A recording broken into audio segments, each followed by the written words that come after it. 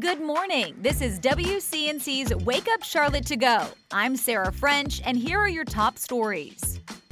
Happening today, the man accused of shooting a 6-year-old and her parents expected to appear in a Gaston County courtroom for the first time.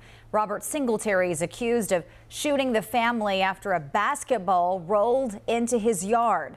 The suspect now back in North Carolina after turning himself into authorities in Florida. Wake Up Charlotte's Richard Devane joins us now, and Richard, Singletary is now facing several charges, including charges of attempted murder this morning. Good morning to you, Sarah. Good Tuesday morning. Right now, he's in the detention center. In just a few hours, he'll be in a Gaston County courtroom to answer on a number of charges, and like I said, including attempted murder. 24-year-old Robert Singletary in court today for his first appearance. He's accused of shooting 6-year-old Kinsley White and her parents, William White and Ashley Hildebrandt, in a fit of rage. This after a ball the children were playing with rolled into his yard on Greer Street last month. Kinsley was treated and released from the hospital. Her mother grazed by a bullet. Her father hospitalized in serious condition. Investigators say he also shot at another neighbor but missed. After a manhunt, Singletary surrendered in Tampa, Florida. He's now back in Gaston County, where he will face 4 counts of attempted murder and possession of a firearm by a felon. This sort of violence will not be tolerated in this county. Our number one priority is to make sure that our citizens are safe. And we can say that first appearance is scheduled for this morning at 9:30. We'll be in the courtroom and bring you updates of what happened both here and online.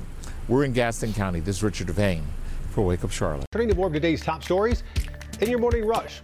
A family is mourning after a Charlotte bride was killed just hours after her wedding.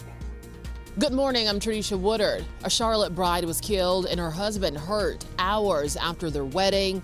Now, the incident happened after the newlyweds were leaving their reception in a golf cart last Friday and were hit by a suspected drunk driver. The driver is now facing charges of DUI and reckless homicide. Right now, police searching for a suspect after 2 Rock Hill teenagers were hurt in a shooting. It happened Saturday night on Starcrest Circle near Sunset Park Elementary School. The 2 16-year-olds ran to a backyard where they waited for police. Neither of them were seriously hurt. One shot in the leg, the other shot in the arm. It's still unclear what led up to that shooting. I'm Bree Jackson in Washington. An urgent warning from the Treasury Secretary. The U.S. could run out of money to pay its bills earlier than expected, as soon as June 1st. President Biden has called the Big 4 congressional leaders to the White House on May 9th to discuss the issue. We're told the president will stress that Congress must avoid a default without any conditions. Today, Union County school leaders set to change a policy that could limit what posters and flags can go up in a classroom. Some are concerned the plan's vague language would target the LGBTQ community. A petition started by a Union County student already getting more than 1,700 signatures against the proposal.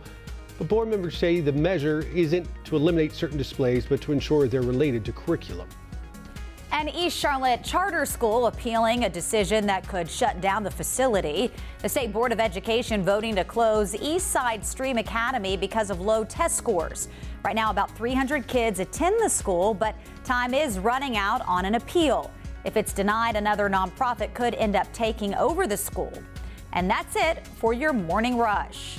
Time now to connect the dots when we make the news make sense. Today is National Teachers Day. We know our teachers are often underappreciated and not paid enough. And a new report shows Carolinas rank as some of the worst states in the country for our teachers to work in. Teaching can be a rewarding job, but the Carolinas might not be the best place to start your career. Let's connect the dots. A new study released by Scholaroo shows North Carolina as the 5th worst state for teachers to work in.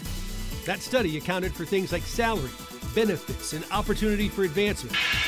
South Carolina ranking 14th on that same list, and it could be the difference in advanced degrees.